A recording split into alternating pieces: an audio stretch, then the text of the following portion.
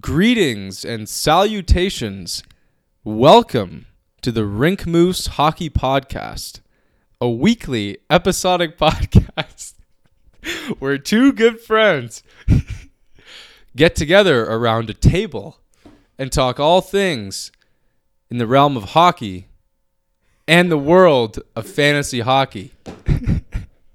I'm your host, Kyle Neese, and I'm joined by my illustrious teammate, Nicholas Kostu. Nick, how are you doing today?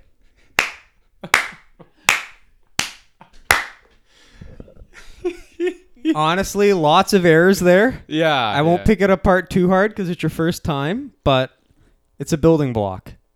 It's a good starting point. Thank you. It is episode 37, just to clarify for the audience. Oh, yeah. We can't forget that. Forgot about that. Big time. And a very special episode because we're finally back in the studio here in the lovely city of Toronto. Rink Moose studio. Weather is clearing up. Glad to be back.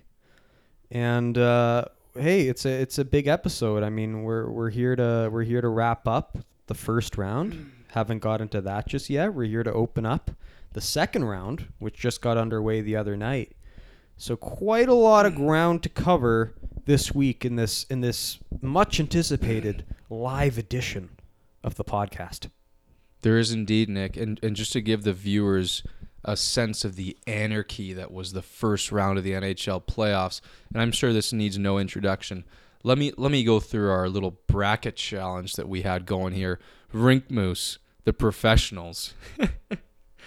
So, Nick, I think you had 2 correct out of 8. Wow. And that's better than most. I had 2 correct out of 8, and I have 0 opportunity to improve my points. Our best picker was Dante Delfico, who joins us today, and he had 3 picks correct, which is extremely impressive. And I think that will crush the median in terms of everybody out there who's picked these stupid brackets. So much so that the NHL has, in the first time in their history, issued a second, a redo of the bracket challenge, which is, I mean, it just goes to show anything that you thought going into these playoffs, all the analytics folks out there, take a hike. As Pierre Maguire says, this is a character sport in the playoffs.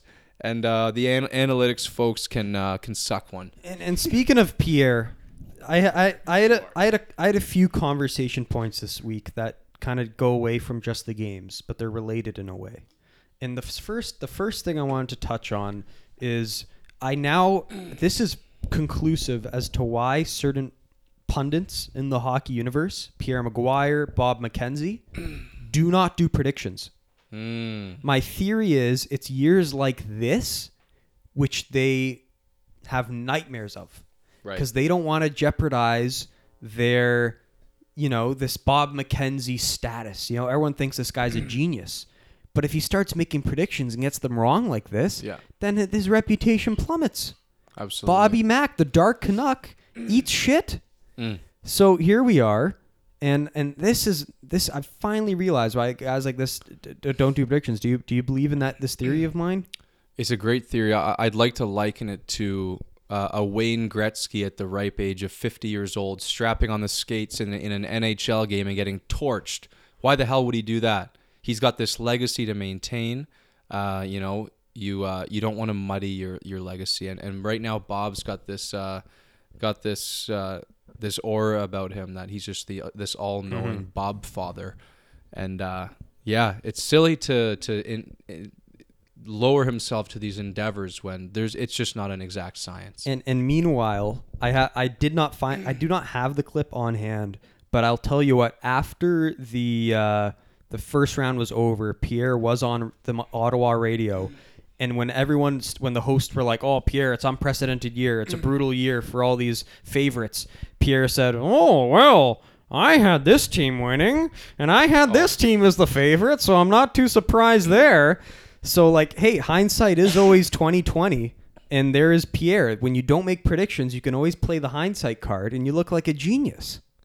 Pierre has modeled his career off playing the hindsight card. I'd love for you to, or anybody, to bring me clips of Pierre making these predictions. So-called non-prediction maker is bragging about his predictions on radio. Oh, I had this team. You heard me on radio over here. Meanwhile, he's probably saying a whole nother thing to the next radio station. So I'm not buying bullshit out of Pierre Maguire's mouth. In this case, Nick, this is a load of trash. I expected that response. It's dog trash. And as a Pierre lover, I kind of felt the same way. But no one had this. Let's be honest. Come on, nobody had this. No. I mean, no. They can run the statistics. I want someone at the NHL Network who's had all these brackets submitted, just like the NCAA does it for Final Four. Tell me if someone got this bracket right to this point. Yeah, because I can't believe anybody. I don't did. think so. What before we dive in here, Nick, I just want to clarify this. I want to get this out there. As long as it's not Boston or St. Louis, what's great about this year is a very wholesome team will win the Stanley Cup. Oh, so St. Louis isn't a wholesome team? No. Why not? Just not for me. Well, that's subjective. Yes. I'm saying objectively they're a wholesome team. Last place in the NHL, January 3rd. Yeah, no. Come on. That's okay, wholesome. Objectively, they're wholesome, but just not for me. Like, any other team wins, and I'm going, good for you. Okay. I'm happy for this franchise. Okay. But the St. Louis Blues, for personal reasons, a lot of those reasons are sitting right across from me. I can't be happy. Well, and the other thing that's related to this that I want to touch on is a part of me, when I was thinking about this the other night, was why does the regular season even mean anything anymore? Like, why not just shut your brain off for all 82 games, wipe hockey out of your life, get up for playoffs, and then watch every playoff game, and you'll wake up just like the fan who sat through all 82 games. I want you to give me the debate for why I should watch regular season hockey, because I'm on the verge of quitting watching Holy regular season shit. hockey. Well, you know what, Nick? It's a great question that this of all years raises that debate even more intensely. There was a quote out there, I forget who it was from, but it said, the regular season is where players make their money, and the playoffs is where players make their legacy. The only solid concrete answer I can give you is we watch the regular season to get a sense of who these players are and to enjoy the game. To enjoy the game itself, not necessarily taking stock so much into it that we can predict winners in the Stanley Cup playoffs, but seeding's important. These teams do have something to prove throughout the regular season. They have to show a level of consistency. A team that can show consistency is generally very well managed, very well coached, and has players that buy in. So in all intents and purposes, it's generally a good source of knowledge for these crazy playoffs. It's just we're seeing a crazy year. But for me, the regular season mostly is I want my team to be in the playoffs. I don't necessarily care where they finish. And I want to see some beautiful hockey. I want to enjoy the game. Yeah, sure. It's just there's a part of me that's like, why did I bother sitting through all those 82 games, dissecting the teams, making notes when I'm just going 2 for 8? Right. And I'm sure the Ray Ferraros and the Craig Buttons of the world feel the same way. It's like a waste of my time, and now I look like a clown. And we'll get into more clowns later on in this show. But Absolutely. the point is, it's got me thinking. And especially all those Tampa fans out there who probably were talking a bunch of shit online. Hey guys, we're the fucking greatest. No, they're modest. They're modest. Well, some guys perhaps were. Lots of them are saying modest. that, and then boom, they get fucking snubbed. They're probably thinking your line of thinking times 100 right now. Right. I can't imagine how that fan base, which is they want it to be growing, can go through that season and say, hey guys, don't worry, we'll be at them next year. Right. Like, I don't trust you. Even if you set another record, I don't trust you. So it's tough. And another fan base, and I think this will be a good segue to the first matchup we want to get into to conclude the first round. Yeah. The much publicized, much talk about first round of the Leafs versus Bruins. And I'm sure a ton of Leaf fans are telling themselves that exact same thing. Fuck the regular season. It's all about the playoffs. And boy, the curse is real. Remember my my little segment on the hockey gods and bad karma. Mm-hmm. I wasn't thinking that because we watched Game 7 at this nice Boston Pizza. I wasn't thinking that until right now. Now that I remember, but I mean, listen, I was watching that game, and at the end of the day, that's where everything started to make sense. Boston made pretty much zero mistakes. Toronto made 2 blunders. Travis Dermott and Jake Gardiner made 2 obvious blunders, and it was in the back of the net. That's a 2-1 game, Nick. No one player on either side really took control of the game. No one stepped up. This wasn't a Bergeron march to the finish. This wasn't Austin Matthews taking over. It wasn't John Tavares' show. It was 2 mistakes were made, and the game's over. This was not a heroic Game 7. This was not a glamorous Game 7. This was Boston played mistake-free hockey, and Toronto, as we knew from the regular season, had those defensive blunders, and they cost them. And I hate to say it, but Gardner's wearing the horns again. Dermott will get a pass because he's young, and of course Gardner's going to wear these horns because that poorly timed reverse play behind the net, and it's a shame. So he's gone? It's over? He's gonna have to take a steep discount to stick around. If I'm Gardner, do you want to come back? I'm out. Yeah. Why would I want to come back?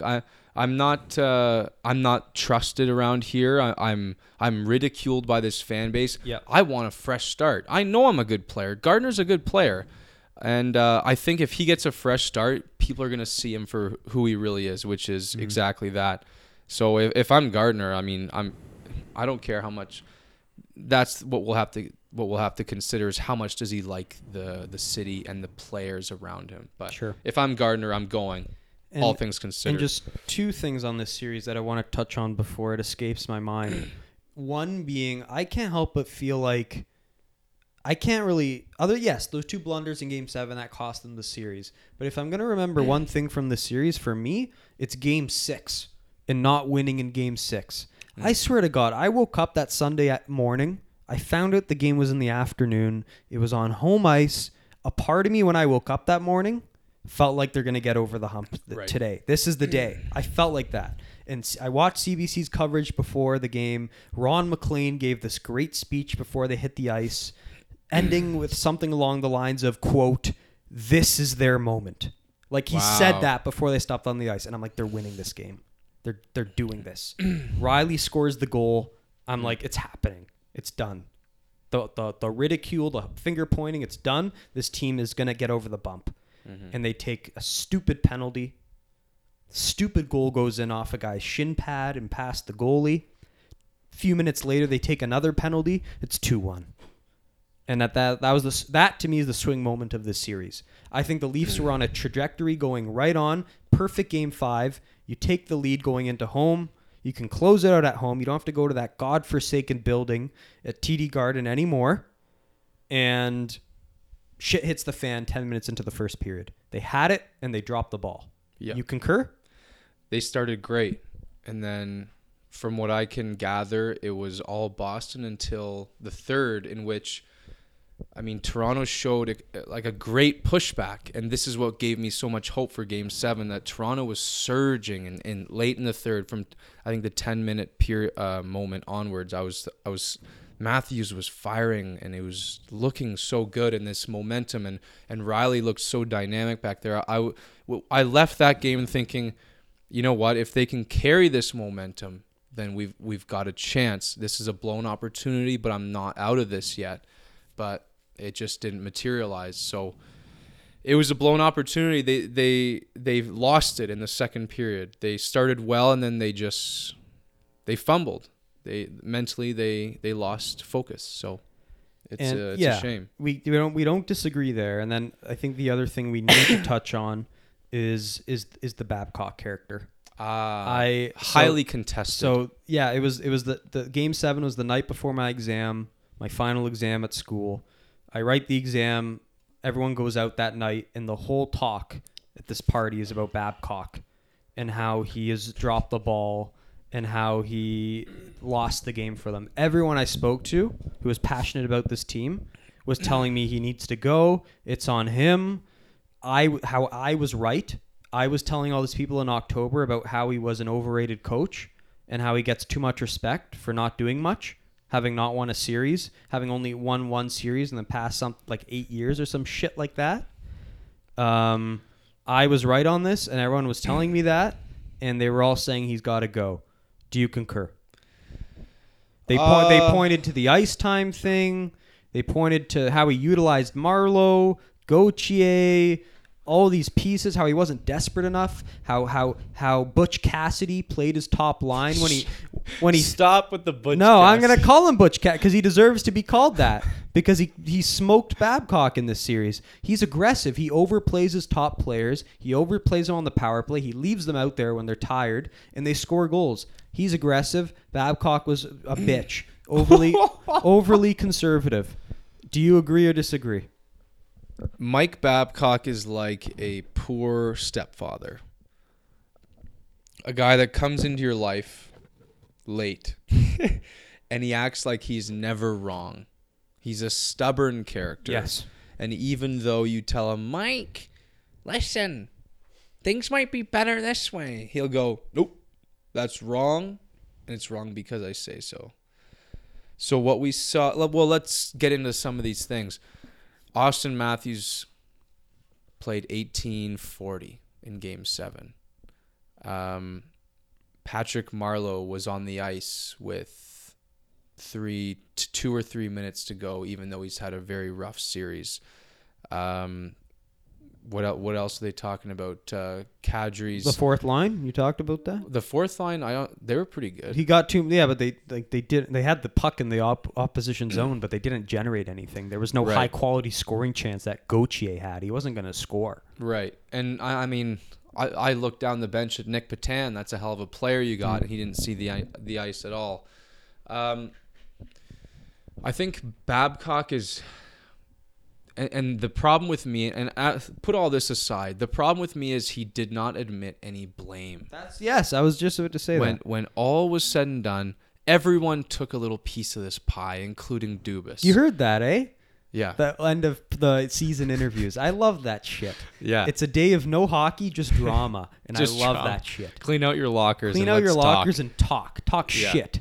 And did you hear the little interview at Babcock got pissed post game? They're like, one guy asked him, "Did you? So you played Marleau with 3 minutes to go. What was your thinking behind that, knowing he hasn't played very well?" And he goes, "Oh yeah, oh yeah, Yeah. yeah." He was getting challenged all him. defensive. He was getting all like, I was like, "Oh my god, is he gonna fight this guy?"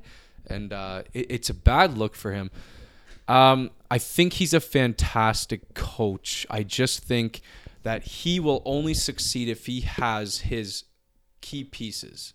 If he has his Team Canada genetic, if he has his Team Canada DNA, his Detroit of old, if he's got his key pieces, I think Babcock can succeed. But I don't think he's malleable enough to adapt into a role where he's not comfortable. He's made it clear he hasn't liked this roster. He's made it clear he wants to add more heaviness. But it's Dubas's team, and if he can't adjust to what Dubas wants, then he's not Toronto's coach. I'm sorry. I think he's a great coach if he gets exactly what he wants, but you need to be able to adjust, my friend. I mean, you're not the general manager. So in that case, I think he's failed. So if he doesn't switch that up, then I say he's not the right coach for Toronto, but I'm not willing to close the door on him this coming year. Yeah, I guess it is a little premature because at the end of the day, you ask yourself who can replace him, right? Who's the replacement and how can he do any better, right? Right. So that's a big factor here. And going back to the whole Dubas Babcock thing, I just loved how Dubas handled himself. Oh, always. For so courteous for such a young man to stand up there and just every reporter who asked him a question, he'd always mention that person's name. Oh, well, here, John. I mean, this. Oh, here. Yes, Ben, I understand what you're saying. Da, da, da, da, da. Like, he was so great and courteous with everything he said. And meanwhile, Babcock just disrespects everyone. Yeah. Dubas is saying, oh, Nylander, that was my fault. Oh, the fact things haven't progressed with Marner yet? my fault. He was fault. He must have said it's my fault 4 or 5 times in that interview. I don't know if that's a bad thing or a good thing, because it means you're a shitty GM, but at the same time, you're just being an honest, good chap. Whereas Babcock's just the fucking opposite. Not once did he say, I'm being held accountable for this. Yeah, I agree. And I'm always impressed with how Dubas handles himself in the media. But I got to mention to the viewers here that Nick over here, he's sitting here with a Hartford Whalers jersey on with the tags hanging off his wrist. So I'm just so confused of why you're keeping those things right out on. of the bag. I literally had no time between coming home and seeing this jersey in my room. Man, I wouldn't even put the thing on without taking the damn tags off. Like, how are you sitting here with your... Hey, you guys I showed up. You guys showed up the next second, and I wanted to put this jersey on. Holy hell. Until this show's off. Wow. Okay. Leafs discussion's over. Over. Over. Put it to rest for the rest of the year. I briefly want to touch on the final 2 Canadian teams that were ousted. I don't want to go too in depth here, but I want to quickly close out St. Louis Jets, as well as Colorado Calgary. Right. Takeaways, disappointments. What ruffled your feathers in these two series? Well, let's start with Calgary, and I know we went in depth on this on the last episode, but now the series has ended in 5 games, and my main takeaway, a huge soundbite from your eventual Norris winner, Mark Giordano. He basically put the NHL on watch. He said, if you guys don't think Nathan MacKinnon is a top NHL talent, you better take a look at this series, because you're dead wrong. Now, Nick, let me ask you this. Is that comment from Giordano respect or an excuse? Do you admire that kind of praise for a guy who just beat you, or do you kind of when he talked about MacKinnon? Yeah. Does that rub you the wrong way at all? I don't think so. Disrespect? I think it's just, respect from a very prideful guy. And I think Right. everyone knows him to be that guy. He's the captain of that organization. I don't think you expect the captain of a team to throw shade. No. I think you expect him to be honest, an honest chap. And when he sees excellence, he's going to admit it, and he's gonna congratulate the guy. I don't see anything wrong with that. Pure veteran move. Pure veteran move. Class. Next thing I really want to... This is a main storyline. The disappearing act of Calgary's top line. Monahan, Lindholm, and especially Gaudreau have just disappeared. And someone said, I think it was Jeff O'Neill, the O-Dog on TSN. He said, can we call him Johnny Hockey anymore? Ooh. Can we even call this guy Johnny Hockey? You know what? I've seen several times now this guy just pull a Casper on us and disappear like a ghost in these playoffs. He wasn't just bad, and I said this before, he was to a point where the puck was on his stick and he would fumble the thing. He wouldn't even get it off properly. The thing would just jump off his stick. I think he was scared out of his mind. I think the matchup between him and MacKinnon, he was in way over his head. He's like, I have to compare myself to this guy, and he's looking lights out. So this guy's mentality just went through the fucking toilet. And once Gaudreau lost his confidence, Monahan and Lindholm followed suit. So when that was done, it was like the tower has fallen, and there was just no picking it back up. The last thing I want to say is Matthew Tkachuk scared me for about 1 game, and this guy was my X factor in this series. If Colorado was to lose, I thought it would be this guy, but the intensity kind of petered out after that first game there. Gaudreau, he missed on that breakaway, correct? Like he just missed the net? Cale Makar has more goals than How's Johnny that Gaudreau. happen? Yeah. I'm not a forward. How do you miss the net? From like the hash, not even from the fucking in front of the net, you missed the net. Yeah. I'm telling you, this guy was not in his right mind. How do you do that? His confidence What was happened? shot. Like physically, the stick... No one can explain it, Nick. It makes no sense. He was terrible. I watched Terrible. that clip. He just shook his head, didn't even back check on the way back, and then No. they scored on the opposition run on the other side of the ice. Yeah. He was terrible. Terrible. I've lost a lot of respect for him as a player. Agreed. I will not be keeping him in my fantasy league this year. After a career year. I'm gonna keep Ovechkin and Marchand instead. Wow. instead of him. He did not Bold make the cut. pick. Bold pick. And I was not impressed with him. And I gotta say, I did not get into this with Cale Makar last time. This kid has character through the roof. Yes. I heard interviews with him. He is so great. He's such a class act. Tell me in particular, because I don't think I've heard these. Well, there's nothing in particular. There's no single moment I can. You just know. He's so confident with how he talks that he's not overly confident and just a prick. He's just a genuine good chap, Canadian chap. He's just like, he's not dumb either. Like, he's a smart kid, you can tell, really who got smart. through school. I wish I knew what he majored in. Like, he seems like a very smart kid. And even Pierre, when they mentioned that to him, Pierre would not shut up about his character. Because when Pierre was going through his testicular cancer, he when he was going through his cancer in Boston, he went a lot to see him play. Who, Pierre? Pierre, when he was recovering through his cancer, he saw Cale play a lot. And they'd talk a lot, him and Cale, during that period. And he wouldn't shut up. They had a camaraderie, Kyle. I know you don't want to believe this, but they're very tight, the two of them.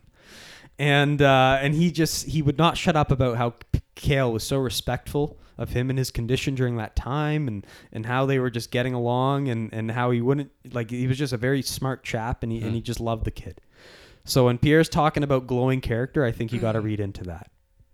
Well, I seriously can't remember if I mentioned this before, but Cale has this unique characteristic that comes across in interviews and sometimes on the ice, where he's got this robotic nature to him. It's like nothing. He's got a Carey Price nature to him, where big moments don't faze him. I think I heard something about Gabe Landeskog picked him up for his first NHL playoff game, and he goes, "Hey, how you doing, Cale?" And he goes, "Not bad. How are you?" He just gave a totally cool response. So this guy's cool as a cucumber, That's just great. like Carey Price. That is great. And just to mention on the smart thing, I read an article on him in The Athletic, and it said when he was young, he wanted to be one of two things, an NHL hockey player or an engineer. Nice. So he's always had great Nice. great grades, and I know he's actually won NCAA Scholastic Player Wow. of the Week. Wow. At least once. Wow. At least once. I like this kid even more. This is Yeah. good. This is groundbreaking This- material. He is working up the power rankings. Why the fuck does that? How many guys? How in the does league, that rub you how this many, hard? How many guys in the league can I say have won Scholastic awards? Not many, I guess. I'm an aspiring lawyer, and to hear that is just something else. I mean, myself personally, I just kind of read this and glanced over and moved shut on up. pretty That- quick. But no, you know. score 50 goals in 3 straight years. Are you in Scholastic Awards? I care more about the Scholastic Awards. Holy Thumbs up to Cale. Congratulations to Cale Makar, as Ray Ferraro would say. Yeah, and we can't wait to get into that series later. But Yes. let's move on. Move over on. To Winnipeg. Jets and Blues. Quick here. Quick here. Crazy, because we had the podcast last episode. It was during that game. I think we finished. Game We 4? finished. It was Game 5 in Winnipeg. They finished the game. We go off the air. There's 5 minutes left on the game. I go, perfect timing. I'm not even heading home. I'm sitting in the office. I'm turning this on. This was the backbreaker. It was the backbreaker. Literally, as I turn it on, Sundqvist scores the goal. It goes to replay because the net's knocked off. That's the turning point. We talked about turning points. Game 6, Boston, Toronto, and the power plays. This was the turning point in this series. Winnipeg had the series. Dunzo, Yeah. he scores on the break he creates. And then out of fucking nowhere, Tyler Bozak, which I know the Overdrive boys gave him shit for this play. Total, like he's teeing up a drive on the golf course. Just tosses the puck in front of the net, hoping for something to happen with 15 seconds left in the game. The pass isn't even across the ice. It's fucking 8 inches off the ice.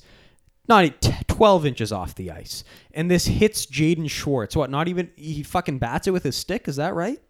I think so. And he just magically bats it off his stick. If you did this like 10 times to Jaden Schwartz, he doesn't do this. He only does this once every 10 times. And he just happened to do it this time. It's the game winner. And quite frankly, I think it ended the series. Because you go back to the St. Louis game, I think they had like 8 shots on goal through the first 2 periods. They looked destroyed. They looked phased, dazed, and confused. It was a tragedy, and I think that's when the game got away from them. The series Right. got away from them. Yep.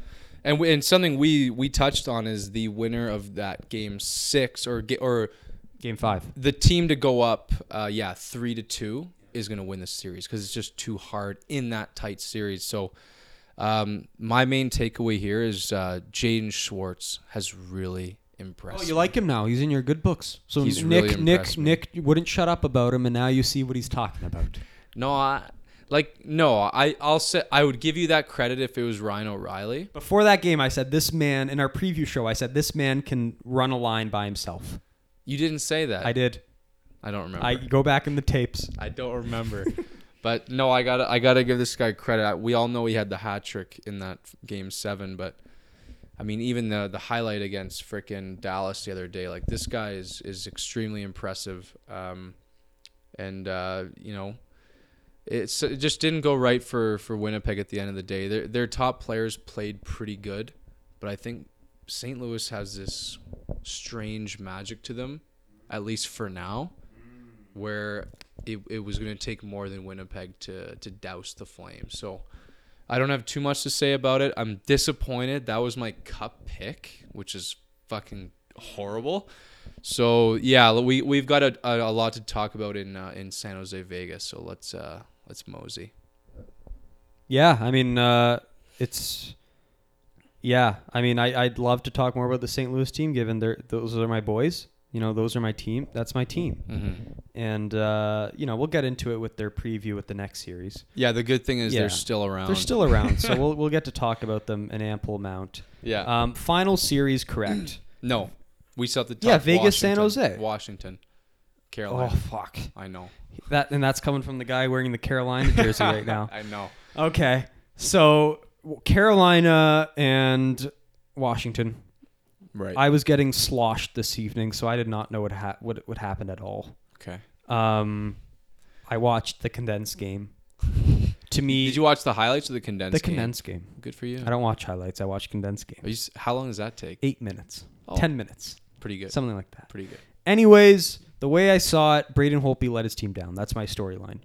I saw the first goal by Aho. It looked like me during Shinny. Like, Did you see him? He not only was the rebound bad, but he fucking what the yeah, fuck he was lifted that? when the shot's coming. He lifted his pad in the air, What was that? and the puck was under the pad. Yeah. So if he just left the pad in normal position, he would have saved it. Is that right? If he was paralyzed, he would have saved it. He would have. That was odd. Saved So it. the rebound was odd. Like, it's like you can't catch it with your mitt. Like, you have a fucking catcher's mitt for a reason. Catch Yeah. the puck. Yeah. It's coming at you. Like, it's not even a fast shot. It's like you fucking fan on the shot and he can't even catch it. And then, like you said, the rebound was disastrous. disaster. I'm trying to think of the other goals against.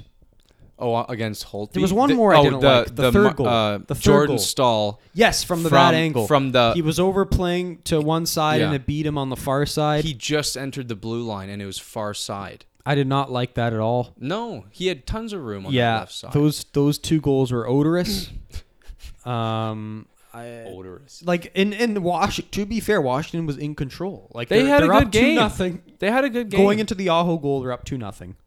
Right? They're up 3-1 after that Kuznetsov snipe. Just hold the fort together, man. Yeah, And he hold it couldn't down. do it.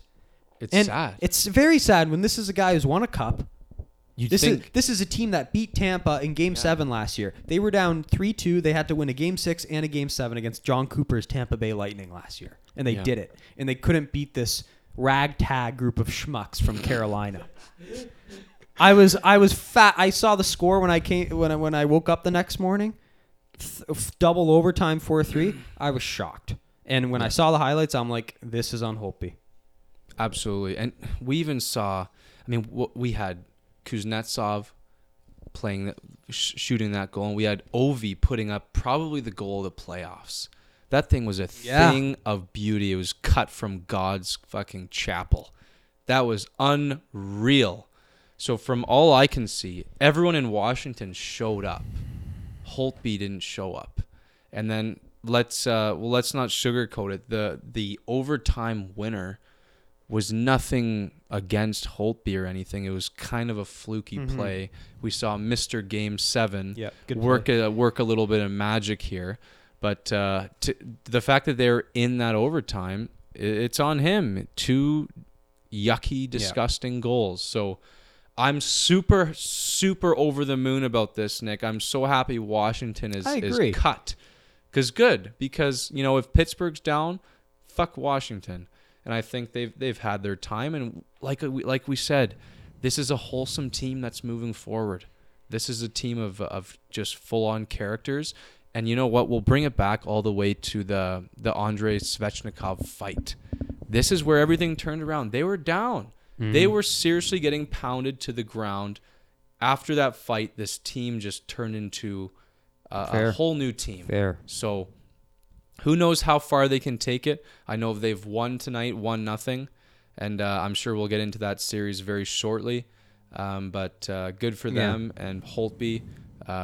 You know, check yourself. In their defense, though, and I don't know if this changes Holtby, if you change the blame on Holtby, but I mean they did lose the TJ Oshie. That's critical. He's critical. That's a top 3 player on your team. Yeah. Right. Him, Backstrom, Ovechkin, Kuznetsov. Him. That you can't lose that. Sure. Like that's the equivalent of Toronto losing someone very significant, like Kadri. No, like a Matthews. No. Yes. No, it's not the same. Yes. It's not the same. Matthews is their one. He's their third best player. Matthews is Toronto's third best player. Washington's quasi third best player is Oshie. But Matthews is a guy that can literally take over a game. Let's negate that. Yeah, the point is they lost him. Gotcha. They lost Kempny, who was a top pairing defenseman, believe it or not. Maybe not a flashy name, but he played a role in their run last year. Mm-hmm. You lose those 2, I immediately have doubts about your chances of winning the cup. Apparently Oshie was going to be out long term. So I even if they did advance, you know, I wasn't too optimistic about them. I made that prediction about them making a run, but that was with Oshie healthy. So, you know, I look back at it. He got injured. I guess it kind of makes sense. Carolina won. And one last thing, I loved the Mrazek Brind'Amour hug. The first thing Mrazek does when they win the game in overtime is skate to Brind'Amour and hug him. I thought he did like he skated towards the group and slid on his stomach like a dummy. He went to Brind'Amour. The shot was him hugging Rod Brind'Amour. Oh, that's great. How often do you see a goalie in his sweaty equipment hug the coach? That's great. That's great. There's I something about that. Just body. We're not in the dressing room. We don't know what these conversations are like. But just seeing that as a viewer, I'm like, this is something different than other teams. Like no other team would do that. Martin Jones doesn't hug Pete DeBoer at the game winning goal. He doesn't. No. There's that camaraderie doesn't exist. So I was so happy to see that. I love how Brind'Amour coached Justin Williams. I think that's the coolest thing in the world. Or no, they played together on the Stanley Cup winning team, and now he's coaching Williams. It's just great. There's storylines there I just fucking love. And he's the captain. Yes. To the coach. Yes. Those guys. Yeah. It's so great. It's probably a great room. They have that pig who they tailgate with before the games. Who the fuck is that? It's awesome. Like so many things about this fan base I love. State of Carolina. This jersey I'm wearing right now. I am a Carolina Hurricanes fan. Cool. So that's your team out of the East? We'll get into it later. Yeah, final series, most important series. I want to take the lead on this one. May I?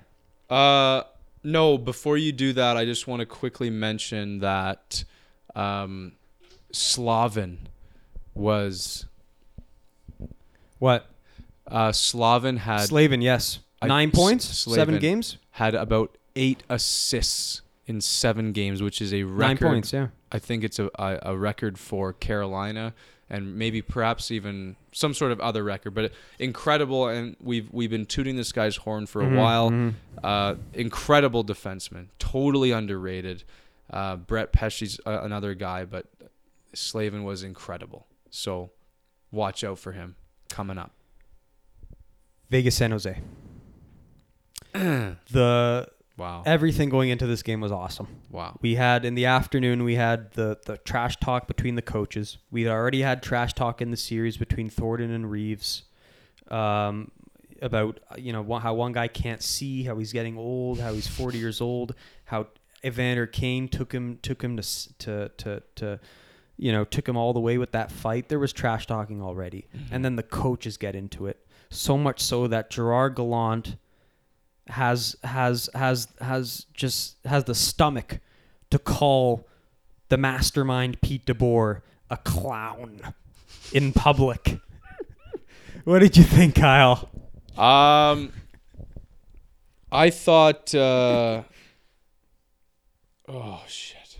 I thought he was kind of acting like a baby. DeBoer or Gallant? Gallant. The whole series. Yeah, he showed me a side of him that was kind of like immature, and he was losing a bit of control here because they were talking about how he was chirping the players on the San Jose side, and from all I can see, like he was definitely talking to those players, and I don't think it's a very professional look. No, I'm definitely not on the side of Gallant in this little feud here that you're talking about. Yeah, you have no reason to be chirping players. We've talked about this. The players work fucking 30 times as hard as you do. You don't do shit all. I love the Ferraro quote. It's amazing how powerful you get when you step 3 feet off the ice and put on a suit. Oh, that was the good quote, and that's so true. This good. Guy feels empowered because he's the coach of this team, and so he's fucking chirping Logan Couture because he's taking pucks to the mouth and his chiclets are sitting on the ice. Give me a break. Yeah, not to mention he was really giving it to the referees as well, which also wasn't a good look, and just a totally sarcastic manner. So the puck drops. Game 7 underway after that dud of a game between Boston and Toronto. Thank God we got this one. I just want to rewind just quickly is that Thomas Hertl predicted the Game 7. Not so fast. Apparently there were some language issues. Language? His English isn't very good. Oh. The way DeBoer construed it was this was a guy whose English is his second language. He didn't mean that, and he didn't make the guarantee. That's what DeBoer said. Kind of to lower expectations. Sounds going like into Game PR 7. work. I loved it. But anyways, we'll move on. Okay. Game 7. Honestly, 3-0 Vegas. Pack it in. I thought San Jose was the better team. I was going to have this conversation with you, Kyle. I was going to say of the Game 7s, Toronto was the better team and San Jose was the better team, and they both lost. That was kind of the rhetoric I was going to approach this show with. Okay. And San Jose, they were the better team. They had a bunch of scoring chances. Vegas, I thought that third goal was odorous by Martin Jones. The Pacioretty one? Yes. Along the ice, 5-hole. It was tough, though. No, too bad. You got to save that. Yeah. Your team's got to claw back. You can't claw back 3-0. But they did. Shut up. Listen, I got an exam the next day. I'm ready to hit the hay. My beloved Sharks are out. I'm totally conceding. I can't believe you watched I'm conceding the defeat. Yeah. But I stick through it. 10 minutes left. We all know it. The hockey world will not shut up about it. The cross-check to Joe Pavelski, the guy who took the puck to the face in Game 1, I presume he had a wound there, and maybe the wound reopened on his way to hitting the ice. Maybe that's what happened. That was weird as shit. It's a weird cross-check. The cross-check, by all accounts, is basically, it's one of those cross-checks that the refs don't call. It's just a casual cross-check. If they do call it, it's a 2-minute minor. Right. That's it. But most of the time in the playoffs, you don't call that in Game 7. Yeah. So he cross-checks him. He kind of does a weird flail, falls over Paul Stastny, who happens to be there. He was going to another Paul Stastny was in the way of going somewhere else. Yeah. And falls on the ice. His head's the second thing to fall on the ice after his shoulder. And next thing you know, he's bleeding from the head. And everyone's worried.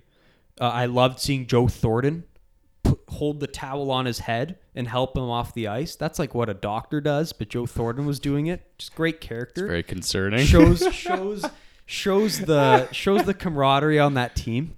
Yeah. And needless to say, they get the 5-minute call.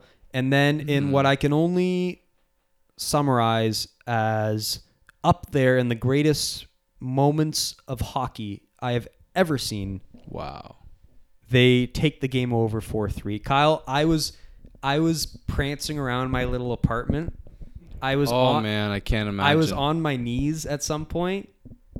At the end of it, I shed a tear. Wow. I'm tearing up right now talking to you. Wow. I just shed a tear right now talking to you guys. I'm glad. This goal was right up there with Jordan Eberle. No! Don't! Jordan Eberle's goal and Crosby's golden goal to me. Wow. As a San Jose Sharks fan, Holy shit. this was top 3. Holy shit. Where's the Kleenex? It's right there. He's actually, oh my God. Ladies and gentlemen, Nicholas Costu has cried for the first time on the Rink Moose podcast. Yay! It was amazing. Oh, folks, this is a first. This is a first for Rink Moose. How do you do that? How do you do that? They're down 3-0 with 10 minutes left. This amazing Vegas team who I picked to win the cup. I picked them to win the cup. Yes, you did. I went with my mind instead of my heart, and I regret it. Of That's why I'm course. crying right now, because I regret it. Wow. I jumped off the boat on this team when I shouldn't have. Wow. They persevered. I loved the reactions of the goals at the end of the LeBanc goal to make it 4-3. He does a Lambo leap into the Sharks bench. Like, this was stuff out of junior hockey in Game 7 of an NHL game. It was amazing. The Gord and Ferraro, I knew magic was going to happen when I found out they were calling the game, that it was going to be an amazing game.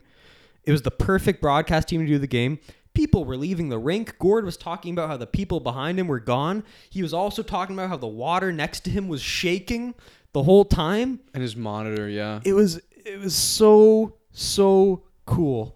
And thank God they won that game, because if the Marchessault tying goal goes in and Vegas wins that game, it's all for nothing.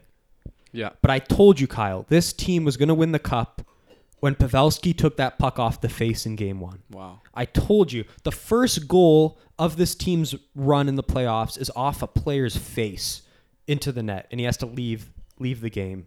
Wow. And then not only that, Couture he loses the most important body part in his entire body in Game 2. Am I right? He said he thought he lost his testicle. Thought he did, but he didn't. He thought he did. Yeah. Like, this is fucked, these stories you're hearing in this series. He loses the Chicklets 2 games later, and he ties up the game in Game 7. And you saw the body language after the first goal. That's 1. And then he scores the third. That's 3. And Thornton on the bench, you're reading all the things on The Athletic, how when they took the power play, he said, boys, we're getting fucking 3 goals here. Like, it was just magic. It was like movie. You can make a movie off this shit. Wow. Like I said, top 3 in my mind of those 2 moments. Eberle, Crosby, this. No particular order. It's right there in the top 3. Amazing. Done. Yeah, and... Oh, and one more thing. DeBoer proved he's an amazing coach. Barclay Goodrow doesn't see the ice that entire overtime. There's 2 minutes left. He throws Goodrow on the ice to surprise the other team. They're all tired. They're out of gas. Throws fresh legs on. Fucking skates by that Vegas defenseman. Scores the game winner. Wow. And Carlson, vintage Carlson. Absolutely vintage. The doubts are out the window. This guy's going to give you 100% for the playoffs. Absolutely. I'm going to shut up now and let you talk. Nick, that was truly beautiful work. Perhaps your best work on this show. I saw a true fan come out of that Whalers jersey that you're I should wearing. get my Sharks hat. It's Yeah. just in my room. So that was some beautiful stuff. This is what it's all about. I mean, he's wiping his eyes right now. It is truly what it's all about. You must have been just over the moon. I could not fall asleep that night for like a couple hours. No. I was up till This is where you would love hockey Twitter. You'd be scrolling through and you'd be like, no yeah, no Twitter. I kept this to myself. This was me. Well, that's not right, Nick. 'Cause No, it's- in these moments you want to share it with someone, which is why I sympathize a little bit. But I mean, I was obviously going for Vegas in this game, and I did not watch the game because I had a big day the next day. I'll be honest with you. But when I was watching these highlights, and this was in the morning, and Dell was, milling around getting her shit done, I was like, and I kind of glanced at the score. I didn't really know what was going on. You weren't watching the game. I didn't watch the game. Okay. But when I watched the highlights, I didn't look at the score before I hit video. I sort of glanced at it, and I was like, no way. No, Dell, get over here. Come look at this. I'm like, this can't be happening. This is absolutely unbelievable what happened Who stood out to me, Nick? Logan Couture has earned my respect in a major way. Young kid from London, Ontario. This guy got things going in a big way. He got that first goal. I think he got the third goal, and then it was just, you know, downhill from there. I mean, downhill in a good way, but man, if this Sharks team doesn't have some sort of fucking crazy resolve, I don't know who does. But all the heroics aside, and it was truly heroic. Carlson, I don't know what they did. They must have injected him with some sort of pain-numbing device because he was absolutely vintage. And this is why they got him. This is the general manager in a fucking Superman cape in games like this. Erik Karlsson was fucking vintage. But we have to talk about it because we're an objective podcast. This 5-minute major should never have happened. And we know that. You mentioned it. It was more of a shove. Pavelski goes down, and for whatever reason, the refs decided to call it because of all the blood. But you know what we could chalk this up to, Nick? The hockey gods had other plans. This was somehow meant to be, and he got into the rooms there, and he decided that, you know, this team was meant to move forward. So what excites me the most is that we have a team that I'm extremely passionate about and that you're extremely passionate about. All of a sudden, we're facing off, and it's going to be a 1-1 right now. Thirsty bloodbath. It's going to be amazing. And unfortunately, we're going to be in different parts of the country for most of this, but we'll be back for the important part, I presume. For Game 7, the inevitable Game 7. The inevitable Game 7. But yeah, no, super impressed. San Jose, I wrote them off. Obviously, you hated this team. I wrote them off. You said this team's gonna have to look in the mirror. It was you 3-1. said that last episode. You said this team's gonna have a hard look in the mirror. And I was Joe Thornton's career is done. It was like you were donezo. Man, I was looking correct until and you wanted it to happen. Like the way tone of your voice was like you were glad. You I hated wanted to this rub fucking it in. team. Yes. In November when they were playing like shit, you're like, oh, I love this juicy storyline with them playing like shit. Martin Jones, like, you can't have confidence in this guy. He did not look like Martin Jones. When he made that over the head glove save, I was like, that's not Jones. That's a Fleury save. It's a phony. He's stealing Fleury's identity here. Yeah. He does not have that athleticism. Question is, I thought they were done in overtime. Like, Jones looked so shaky, but he somehow stopped the puck. Right. Now the question is, do they have anything left emotionally? Yeah, that's a problem. Emotionally, they've come from Mount Everest. You got to come back to base camp. This segues well into predicting the series. But yeah, it's very. We've in. learned history it's very difficult to have such an emotional series, to go through those rigors emotionally and physically, and to be ready for the next round. We saw it with Boston-Toronto last year. Boston lays an egg against Tampa. It's like, it's more than just that. We see it year after year. Colorado, they had a swift road. 5 games. They confidently beat Calgary on the road. They've been sitting at home eating for like 7 days, right? Don't say eating chips. I was going to say eating chips. Yeah, I'm sorry. I knew I it. take that back. The point is, one team's rested. The other is just emotionally, physically destroyed. And that's what gives Colorado their advantage. At the same time, Calgary was not a veteran team. They did not have a ton of character. They don't seem like a team that can persevere in the playoffs, whereas the Sharks are the complete opposite. They deserve respect. They've clearly earned it through a series like this. They took out my Stanley Cup champion. If you take out my Stanley Cup champion, I immediately give you respect. Not to mention Vlasic, the man they call Pickles. I love that nickname. When DeBoer calls him Pickles in post-game press conferences, I love it. Oh, my God. And, hey, they were down 3-1, and that's because Pickles didn't play. And then Pickles comes back 3-2, 3-3. They win Game 7, all because of Pickles. He shut down that line, that top line at Vegas, and I think he's a huge part of this team, and I don't think it's getting enough attention. It is not getting ever enough since attention. He returned in that Vegas series, it was a different series. That Stone line quiet as fuck.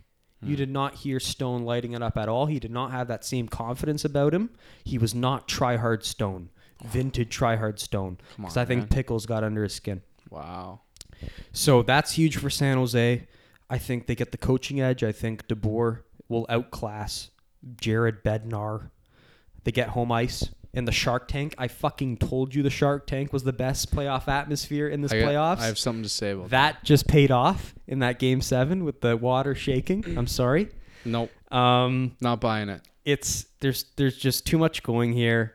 This is my team. How can I not go with San Jose Sharks? How many games? The only thing that scares me is Nathan McKinnon abusing you Martin better Jones. be fucking scared. It's coming. This is classic, and I've had this feeling where there's that really good player on the other team. He sees me making saves, and he's like, "This goalie's dusty. I can light him up." He looks out of it. Nathan McKinnon is gonna get like 20 shot attempts every game because he just knows he can score on Martin Jones from center ice. Yeah, that's what he's gonna say to himself. So that's the X factor here. If there's a matchup X factor, it's Jones v McKinnon. That's it to me. If Jones steps up like he did in the Game 7 and make those over the head glove saves on McKinnon, then it's donezo. But if McKinnon abuses him, finds out he's shit, and abuses the fuck out of that relationship, it's done. He knows. You think he knows? Oh, he knows. He's sitting at home going, "This guy's dusty." Yeah. He can see it on the television. He's been watching the series. Okay. Yeah. So immediately he's going to have 20 shot attempts a game. He's probably got 10 shots in the game already. Yeah. That's the X factor to me, but I still think Jones's defense alongside Pickles will mitigate that. If you shut down Mark Stone, you're going to shut down Nathan McKinnon. That's the way I see it. Come on, Kyle. Wow. It's Stone. You shut down Stone. You can't shut down McKinnon? Absolutely not. He doesn't skate like Absolutely. him. But he tries hard. Actually, McKinnon tries pretty hard. McKinnon's on 120% he every single second. He does. And the Norris Trophy winner just told you that fact. The Norris Trophy winner just told you, fucking watch it, because this guy cannot be stopped. And Nathan McKinnon's never been in the second round. Nathan McKinnon smells blood, and it's coming from the Shark. Good line. So, anyways, let's get into it. I mean, what we have is a bigger, slower team, more capable of physicality. And then what you have is a speedy, younger group who they probably can't handle themselves as well physically, but, they're no slouch. And what I can see is, like, how many tendons does Erik Karlsson have left in those? Oh, come on. In those it doesn't matter. If it's in a meaningful game, he recovers. Nick, I don't know what they had to inject him with to get him. This team, it just seems like they gave everything they had left into tying up and winning this series. It really does. I mean, what does Martin Jones have left emotionally? It's almost like they woke up the next morning and said, "Oh shit, we have to play another series now." Yeah, I just don't know what we're gonna see from them, and not to mention the fact that Colorado's rested. Like, San Jose's been just going bloodbath after bloodbath after let's pour in our heart and our souls. So, I mean, you could say they're more battle tested. That's the opposite argument. But I think Jared Bednar has a firm grasp on this Avalanche team. And I think that we're going to see a lot of jump from this team, and that it's going to be a good series. It's going to be a 6-gamer, but Colorado's going to take this. They're going to win at the Pepsi Center Game 6. Absolutely. Whereas I would disagree. I think it can't go 6, because if it goes 6, either San Jose's winning that game. If we learned one thing on the road, winning that Game 6 in Vegas, you score a shorthanded goal in overtime. Are you kidding me? How do you do that? This Shark Tank that you talk about, I'm not buying this. You're not buying this. I mean, you're this talking is why about, I offered to fly you out there. I know. You're talking about this shaking monitor and Ray Ferraro getting all scared. Well, guess what? That's because they were witnessing absolute greatness. Of course it's going to shake the damn monitor. I was looking at the game, and those fans weren't standing up for the most part. They were sitting down.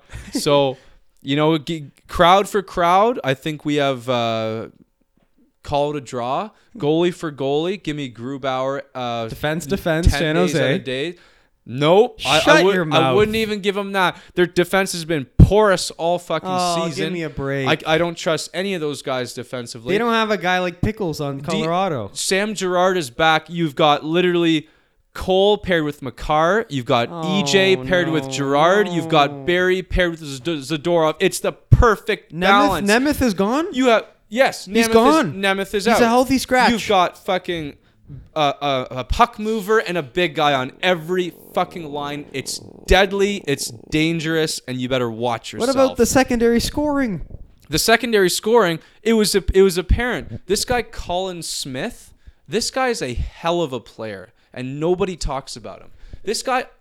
He was looking like Nathan McKinnon some shifts. This guy Colin Smith, and then I learned later that he's really big into meditating, and he's just this dojo kind of character. And he's been Tyson Jost at times looked absolutely dynamic. I don't have a problem with secondary scoring anymore. We talked about that narrative in Calgary, and it was a fucking non-existent narrative. To me, they destroy the depth scoring department, San Jose. Of course, looking at the rosters, Joe Thornton's on your third line. He's a fucking Joe fossil. Thornton's a Hall of Famer. Joe Thornton cannot skate with this team. He's one of the greatest players of all time. On home ice, you better watch yourself if Joe Thornton's against the But when he's McKinnon playing line. with you better when he's watch playing yourself. with Money in the Bank, Kevin LeBanc, he doesn't have to skate. I don't think so. LeBanc does all the skating. I think. Did you see LeBanc in that Game 7? He looked like he was a star. Nick, I've never seen anybody on planet Earth skate like this Avalanche team. I see. They don't have grit. They don't have. Who's going to step up to Evander Kane? Zadorov. Fuck off. He's a hell of... Yeah, come on. You're going to take the Russian over Evander Kane? Come on. Well, they don't have Evander to... They Kane don't have fought, to play... He fought Ryan Reeves. I understand that. Zadorov's not fighting Ryan Reeves. You know what? If Evander Kane's going to play that game, be my guest, because he's not going to be scoring goals. He's going to be being We don't need him to score goals because Tomas Hertl and Timo Meyer are going to do it for him. Bring it on. I say. And when they go down, Couture is going to go off. I don't think you can cut either way on character. No, I'm sorry, character San Jose. No, I can't agree. How? Where's the character on the Colorado? It's we talked about everywhere. Makar, but I don't see it other than that. You're full of dog trash. Do I have to listen to interviews now? Just because we haven't seen them go through a test like San Jose does. I mean, so if McKinnon at falls, the end of the day, so if Landeskog falls on the ice and he's bleeding from the head, McKinnon's going to grab the towel and put it over Landeskog's head. Absolutely. Fuck no. Absolutely. Fuck off. And then he'd score the game winner. Fuck but, off. at the end of the day, San Jose put themselves in this position. San Jose went down 3-1. They did? San Jose should never have gotten that power play. They shouldn't be here. We should be talking about Vegas right now. But when the referees gave them a gift. Medal to the medal, perseverance. Oh, sure. No, then you play hard. Take nothing away from their perseverance and their heroics, but they should not be here. And Colorado defeated the number 1 seed with ease. We shouldn't take away from their character because of that. Yeah, well, because of that. Jury's so we out don't on know. Jury's out on whether they should have been a number 1 seed. They showed extreme character last year as a fucking bullshit team. Going up against the President's Trophy winners and taking them to 6 with the Hamburglar third stringer in the goaltending pit. I like Colorado. You know I do. I've been on that train since October when I saw those games. I turned back to that Tampa Colorado game where Steven Stamkos after the game said, "We the Tampa Bay Lightning are the fastest team in the NHL, but I think we just ran into a team that's even faster than us." That's what Steven Stamkos said. Really? And I've remembered that quote since that day. It's pretty good. That's a very good quote. And they can outskate San Jose, and that's what scares me. And they can out-goaltend San Jose because they got a hot goalie in Grubauer. So it's going to be very close, and I don't want to take anything from Colorado. The only reason I have to justify San Jose's case is because I think they're going to squeak over the edge. Because I just think when it gets to the end of a game like we saw against Vegas, character trumps. As Pierre said, analytics don't matter. It's all character in the playoffs. I need to stick with the team. I need to stick with the team that knocked out the Vegas Golden Knights, so I'd go into the final. Logically, that makes sense. I'm going San Jose. 7 games. And I would expect nothing less from Yeah, you. we can't. Fuck no. Like you can't course. see. You can't stare me in the eye and say San No. Jose's winning this game. God, and no. I can't stare you in the eye I'd have after to- I just cried and say Colorado's going to win this game. Fuck off. I have to show myself out of this room right now and Yes. put down the mic Yes. for good. Fuck, I feel awful doing those predictions and not going with my heart. I know. Like, always go with your heart. What am I Exactly. saying? Exactly. I'm sure that line's been preached in hundreds of movies. That's Go with the your heart. That's the only reason I won those Pittsburgh years is because I just Go I with your liked heart. The team. It's no fun going with your mind. No. So you can sit there with your arms crossed and be, old smart Pierre. No. Like fucking go with your heart, and either you're wrong and you go wrong in your heart, or you're right and you feel great. Yeah, the narrative about either when you pick against your favorite team and you're either happy or you're right, Yeah. it's bullshit. Yeah. You want both at the end of the day. You do. So we're gonna side on that. We're gonna move in that on, yeah. department. We're Yep, gonna move yep. on. Everyone knows where we stand, and I'm sure we'll have a very passionate update when we return to this series in a week. Mm-hmm. Moving on, the other series in the West. Actually, I want to end with that series Okay. for obvious reasons. Okay. We're gonna go to the series that no one's looking forward to. That's Carolina and Islanders. Sure. Tonight aside, as if you didn't look at the result, Okay. who do you like in the series? I like the Islanders. Hmm. I like the fact that they're well rested. Again, the other team's gone through a war. They're well coached. I mean, I'll be honest. I did watch a bit of this game today, and it just went to remind me the fact that Matt Barzal is as smooth as a hot piece of butter. This guy is an absolute wet diaper. Sorry, I was thinking about in the car on the way over here. Like, what could I say about this guy? Sorry. No, but he's awesome. They got the best fourth line in hockey, and they're rested. So you got a team that likes to play the body, and they're going to be capable of doing so against, again, a Carolina team that has shown amazing character. I think this is going 7. I'll put that out there. Yeah. Defensively, on paper, you know what? That's the thing. These teams are both great defensively. So you're going to see a lot of 2-1 games. You're going to see a lot of 1-0 games. Offense is not going to dictate the series. I'll break it down even further to Leonard versus Mrazek. Mrazek's been awesome. Great for him. But I think Leonard, as the Masterton Trophy winner, is going to pull this out. And I think this is the Islanders' year to just keep proving people wrong. So I'll go with them. X factor is going to be that fourth line and their ability to grind an already tired Carolina team. Yeah, it's the same debate as last series, right? One team's fresh, the Yeah. other team is dead tired, emotional win. Mm-hmm. It's going to be great. I think this is going to be a great experiment series where people looking forward can go, what matters more, like emotional victory or being well rested, right? Mm. You'll look back at this series and you can use that in your evaluation moving forward. But to me, depth, I think Carolina has better depth on defense specifically. For sure. I love depth on defense. If you have depth on defense, you immediately have Nick in your boat. I mean, it's something I value big time. Goaltending to me is a wash. I see a tandem on both ends here, so I can't really give the edge to anyone. And then on the forward side of things, hey, Islanders have Barzal. You're right. But Carolina's got Aho. I think Aho and Barzal are very close. Very close. In different players, but very close. Sure. And then you look around those stars. I mean, Carolina, they've got Vintage Eberle, who's looked vintage good this series. And all those other guys, the Lees of the world, Brock Nelson of the world. And then Carolina, it's oddly similar. Like they're good players. They're just not super flashy stars, right? Teravainen, Justin Williams. It's so darn close this series. There's so many parallels. And Carolina has the better depth on defense, but then Islanders have the better structure on defense with the whole system they're employing. Mm-hmm. Fuck. When it's so darn close, I just go to character. So I'm going Carolina. Mm-hmm. And I'm wearing the jersey right now. How the heart, like I said, go Sure. with your heart. Yep. So I'm going with my heart yet again. I'll go Carolina in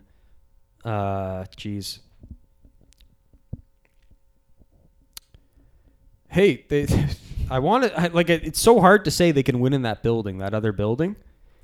It's not the same one, eh? It's not. Oh the- yeah, it's they're in not the Barclays. good one. yeah. Carolina and 7 then. When I watched the game, it Yeah. was ridiculous. How different it First, was. they had like a very high up over the head view, and I'm like, what the fuck is Right. this? And then midway through the first, they Right. changed it to the regular view. I'm like, you guys can't be That's changing dusty. the broadcast in the middle. That's this is dusty. ridiculous. And it's not the same. That is dusty. It's not the same atmosphere. So That's very dusty. they're gonna hurt from that. They've really fed off that crowd against Pittsburgh, so they're gonna hurt from that. But Yeah. no complaints here. I could see this going either way. I could see it being a series that, at the same time, it's going to be low scoring, but I'd kind of like to watch it because of those physical matchups and the chess match that it could turn into. one coach has the mind, like he's smarter than the other coach, and he's got the Yeah. experience. But then the other coach has the passion, The fire, and the yeah. love and the fire, and I just want to side with that team. Fair. Like when it's so darn close, I want to side with that. Yeah, So Carolina. I get it. Alrighty, moving on. The other matchup in the East, in my mind, the toughest to predict. I don't know if you'll agree with that, but this is very Oh. tough. Yeah, Boston v. CBJ, very tough. Columbus Blue Jackets. The Cinderella story of the first round, knocking out the almighty John Cooper's Tampa Bay Lightning. This is tough. And again, it's that same argument, right? Fresh team against emotionally tired team. Like, this is running through this whole playoffs. We're getting into that a lot. Yes. And, I mean, goaltending, I don't know. I want to say I like Bobrovsky more, but Rask was great in the Leaf series. He really surprised me. I feel like he's at a different gear because he's got Halak behind him. That's changed his whole game. Defense, this one's easy. Boston. It's too darn good. It's so much depth. We saw guys like Carlo play the best hockey of his life. Guys like who's that really guy? He really Sean Corrali, Sean Corrali. He's a Grizzle chick. Grizzlick. Corrali's the forward. Grizzlick Right. on defense. McAvoy and Chara duo, as you'd expect, amazing. I don't see that same depth on Columbus's defense. I know they have Werenski and Jones. I know David Savard stepped up and was a star in his series. That was awesome. And then, forwards, you see Boston. I think that Coyle line with Johansson is just getting into form right now. I think they're great. They had a great game one last night. Corrali is healthy. We saw him go bar down on, or it wasn't bar down, but it was a nice shot. I think you'd agree with that, right? On Yeah. Freddie. Could you do that? Of course. You could do that. Yeah. No. Okay. God That was a damn it. nice. Come on. That was nice. And then the top line is going to be the top line. I don't want to get too technical. Like, I don't want to look at lines too much because I did that in the Tampa series, Yeah. and Columbus burnt me. Fuck it. Fuck it. So at the end of the day, like, it's just a feel thing at this point Yeah, because I know Columbus has this magic, and I know what's his face? I'm the coach. Oh, John Tortorella John Tortorella. versus Butch Cassidy. Yeah, where's Butch Cassidy? Tortorella is going to fire them up for every game. But I don't know. To me, I think the magic runs out. I go Boston. They're too good. How many games?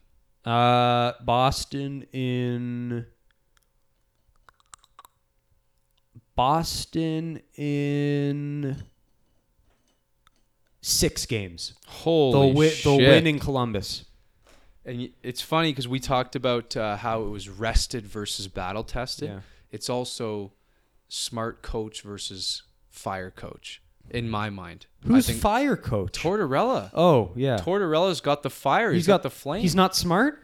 He's not as. I don't think he's as technically sound as Butch. I love Tortorella because I was looking at clips the other day of his old tenure. I remember that one about him calling that guy out. Well, you probably got beat up at a bus stop back in the day, eh? Holy shit! The Did he say fact that guy is the same guy who we're seeing right now is crazy. You saw that clip, right?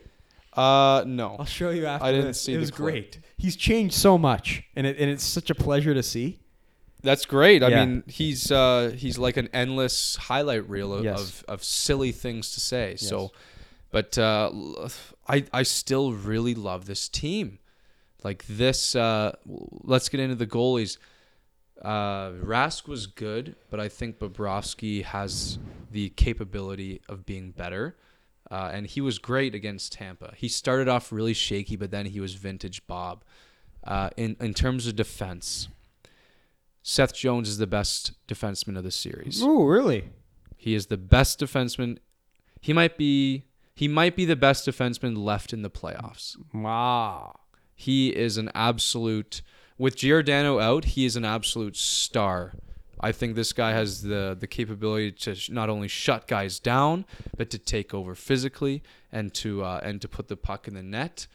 And Werenski's no slouch either. Savard, like this is a really rough and tumble, skilled defense. I'm gonna give it to Boston, but it's by a hair. It's not as much as you'd think originally. And I think Chara's missed a gear. He's slow. Chara is not the guy he used to be. But the passion's there. The passion's Punching there. Tavares in the face, the passion is there. Oh, sure. But if I'm Tortorella, I'm saying it's going in this guy's corner every single time.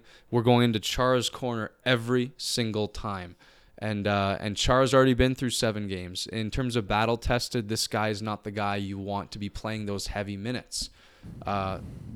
He's not the guy for Boston that you want to be tired, is what I'm saying. But he's playing with Charlie McAvoy. I know, but Star McAvoy, in the making, McAvoy. McAvoy's great, but he can't always, play both sides. And McAvoy's no Seth Jones.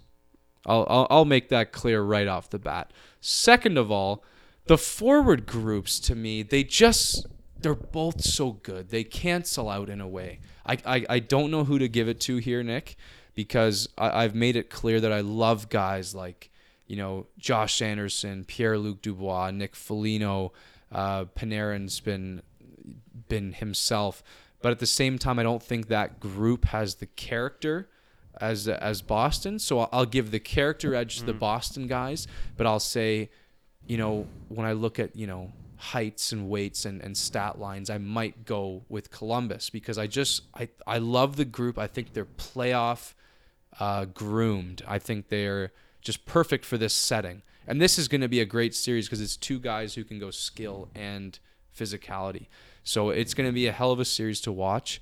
I might give the edge here just slightly to Boston because of that character fact. Yeah. And how can you bet against the Bergeron guys and the Marchands of the world? We saw you move Pasternak down to the second line. He's still producing. So now you've got the depth. You don't have to rely on one line. So that's awesome to see. So this is super tight for me. This is going 7 games, but I'm going to give it to the... God damn it. I'm going to give it to Columbus because of the ability of Tortorella to fire these players on an emotional level, get them firing emotionally, and the fact that they're far more well-rested. And big factor here is Chara and his missing speed. He's big. I think they're gonna he's the Achilles heel for me. If he plays big minutes and they're able to exploit him, it might be Butch Cassidy reeling him back and saying, listen, we got to cut you down a bit because he has the potential to be exposed here. You know what though? But I think he'll figure out the matchups, Butch. He'll figure out how to not detract from him too much with that. Yeah. Like he'll find a way to utilize him in the right manner, and he has so many other toys to tinker with. Yeah. How he deploys Bergeron's line, Krejci's line. Actually, I think Krejci's injured, but regardless, I just feel like there's more matchups at his disposal, and he'll be able to work it all out. And like I said, McAvoy, he's a star. Related to Brian Hayes of TSN. That's the running joke at Overdrive. Yeah. Would you buy that? What, McAvoy? And Brian Hayes. Yeah, I would buy that. I would certainly buy that. I mean, you met the guy, right? I did. We didn't have too many words between us, but he's a very nice guy. Yeah. He's a very nice guy. So, yeah, I mean, to me, Boston, again, I'm going character. That's another reason I like them more. They have more character than the Columbus Crew. They just do. So, that's that. Again, we disagree. 3 for 3 so far. This is great. I was just gonna say we're disagreeing on every single series so far. Okay, which final is series. awesome. Final series. I just checked. San Jose in the lead 3-2. Much You're to your dismay. Full of shit. Joe Thornton scored a goal. I know. I'm looking at it. You piece of shit. Okay, That's gonna be great. Obviously, I'm staying for the third. Come on. Fine. Okay. Even though this segues nice into why I want you out of my house, I know. is I get tomorrow I am on my way. I got the producer of the Rink Moose podcast to sign off on this. I am being deployed to St. Louis, Missouri to cover Dallas St. Louis on behalf of Rink Moose. It's a huge honor. I'm going to get to see the players in the dressing room, interview them, see what the character's like. Interview Jake Allen, find out what his mental space is at, just sitting on the bench this whole series. Meet Pierre. I know he's going to be there for the matinee tomorrow afternoon. Get a drink with him maybe after the game. We'll see. Sure. So yeah, I mean, I'm stoked for this, not only from a personal level, but from just a Blues fan level. Again, I think this team has magic behind them. They have the best winning song of all the teams, Gloria. It's an old song back in the day, but it's the best winning song. And these things don't matter. It's character. It's a character. Like the guys choose these songs. It just speaks about who they are. The point is, this team has magic about them. Binnington has stepped up. He's proved us wrong by beating the Winnipeg Jets, by stepping up to Scheifele and Wheeler, not stepping down to those mooks.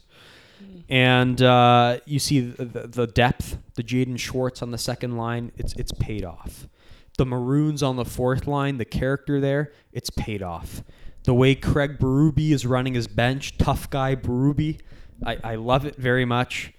The top line is maybe not scoring all the goals, but they're getting the job done. O'Reilly's been as good as anybody in the face-off draw. I think that's going to be key.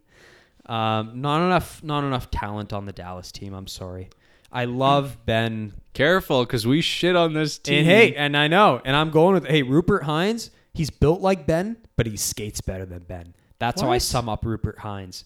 He's like, he's a stud. Wait. This kid's a stud. Rupert Hines. Okay. Hintz. I don't know how the fuck you pronounce it, but he's got my respect. Right. Okay. And Rupert Hintz, Sagan, Ben, Radulov. It's a great group, but it doesn't have the depth. It doesn't have the number of names I can list off as St. Louis. Of course. Defense, it's not even close. The best defensive team in hockey against this team that's got Klingberg and Heiskanen as their top two and a bunch of other no names. And then the goaltending, I don't even know if it's an advantage for Dallas because he's a Vezina finalist. young Bynington has stepped up, as we said, and he's proved us all wrong. He was a stud last night. He was a stud in that game. He closed them out. Dante's nodding his head right now. He is all aboard this Pietrangelo-led St. Louis bandwagon. Go. I love it so much. Suck 'em off. This is the biggest one-sided series of all of them. St. Louis in 5. You son of a bitch. Are we going to go 4 for 4? Disagree here? You're not picking Dallas. That's such a bad pick. You have no reason to pick Dallas just other to piss me off. You don't like this team. You're right. Everyone heard you last week. You're right. You don't like this team. You're right. But what if they changed my mind? No, they didn't change my mind. Did you watch any of Nashville, Dallas? No. Then they haven't changed your mind. Nick, listen. I think you're overrating St. Louis, but I think you're right on point with Dallas. Except, I think you're underrating Dallas's D. I think Dallas's D is a lot better than you think. I think they have some stability back there. Listen, they're a good defensive team, and their goaltending is fantastic. Again, we're going with the tried and true guy versus the. Let's face it, Binnington wasn't amazing in the Winnipeg series. He didn't really shut the door or anything. If you look at his numbers, they were only like 9-10. What is his number? 9-10 or below that. But he's clutch. He makes timely saves. It's not about quantity and shots against. It's timely saves. He makes timely saves. He was outstanding in that game last night in the end. The other thing, I need to note this. I would not be doing my job if I didn't note this. Sagan and Ben and Radulov. This group, especially Sagan and Ben, has been waiting for this for about 5 years. Ever since Sagan got to Dallas and this became a legitimate team with legitimate offense, we've seen Jamie Benn address the fans and say, guys, listen, it's coming. Just please be patient. We've seen a whole lot of stuff happen, and we've seen the owner or the CEO, whatever the fuck you want to call him, just rip his stars to shreds. And did they back down? No. They actually improved. When Jim Nill or whoever the fuck said it, they said, our players are shit. Why aren't Sagan and Ben getting a lot of points? I don't like this. Like a baby.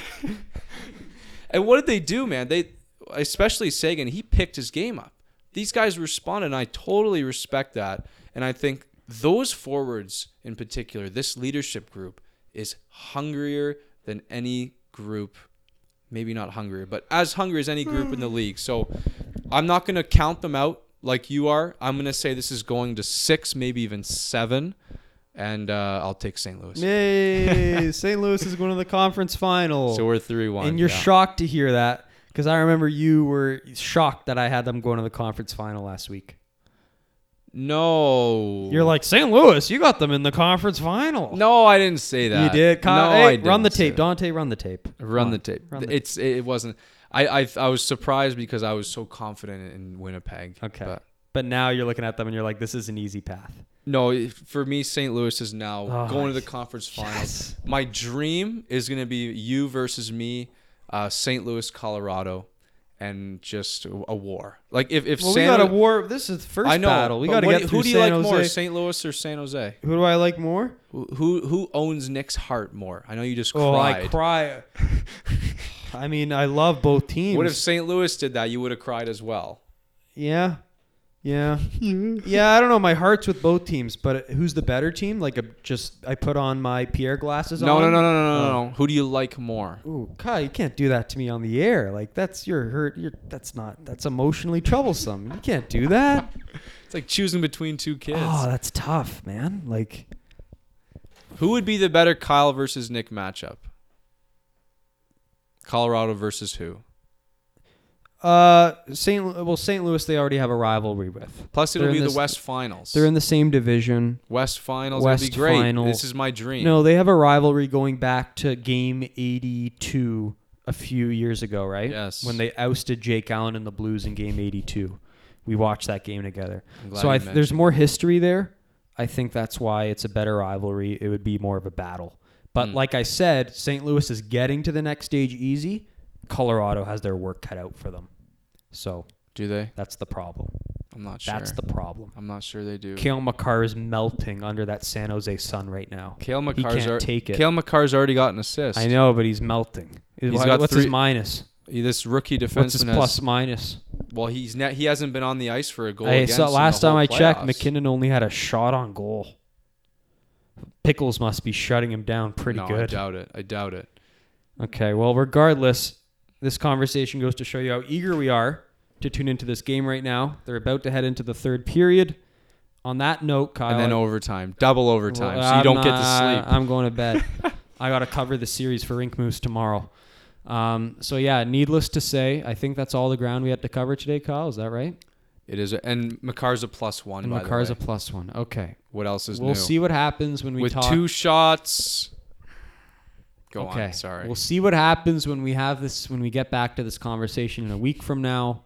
But until then, thank you for tuning in yet again to this special live edition of episode 37 of the Rink Moose podcast. There's going to be great stories from the gateway to the West, the city of St. Louis, on next show. So we look forward to letting you know about our respective road trips through the Midwest. And until then, Rink Moose is signing off.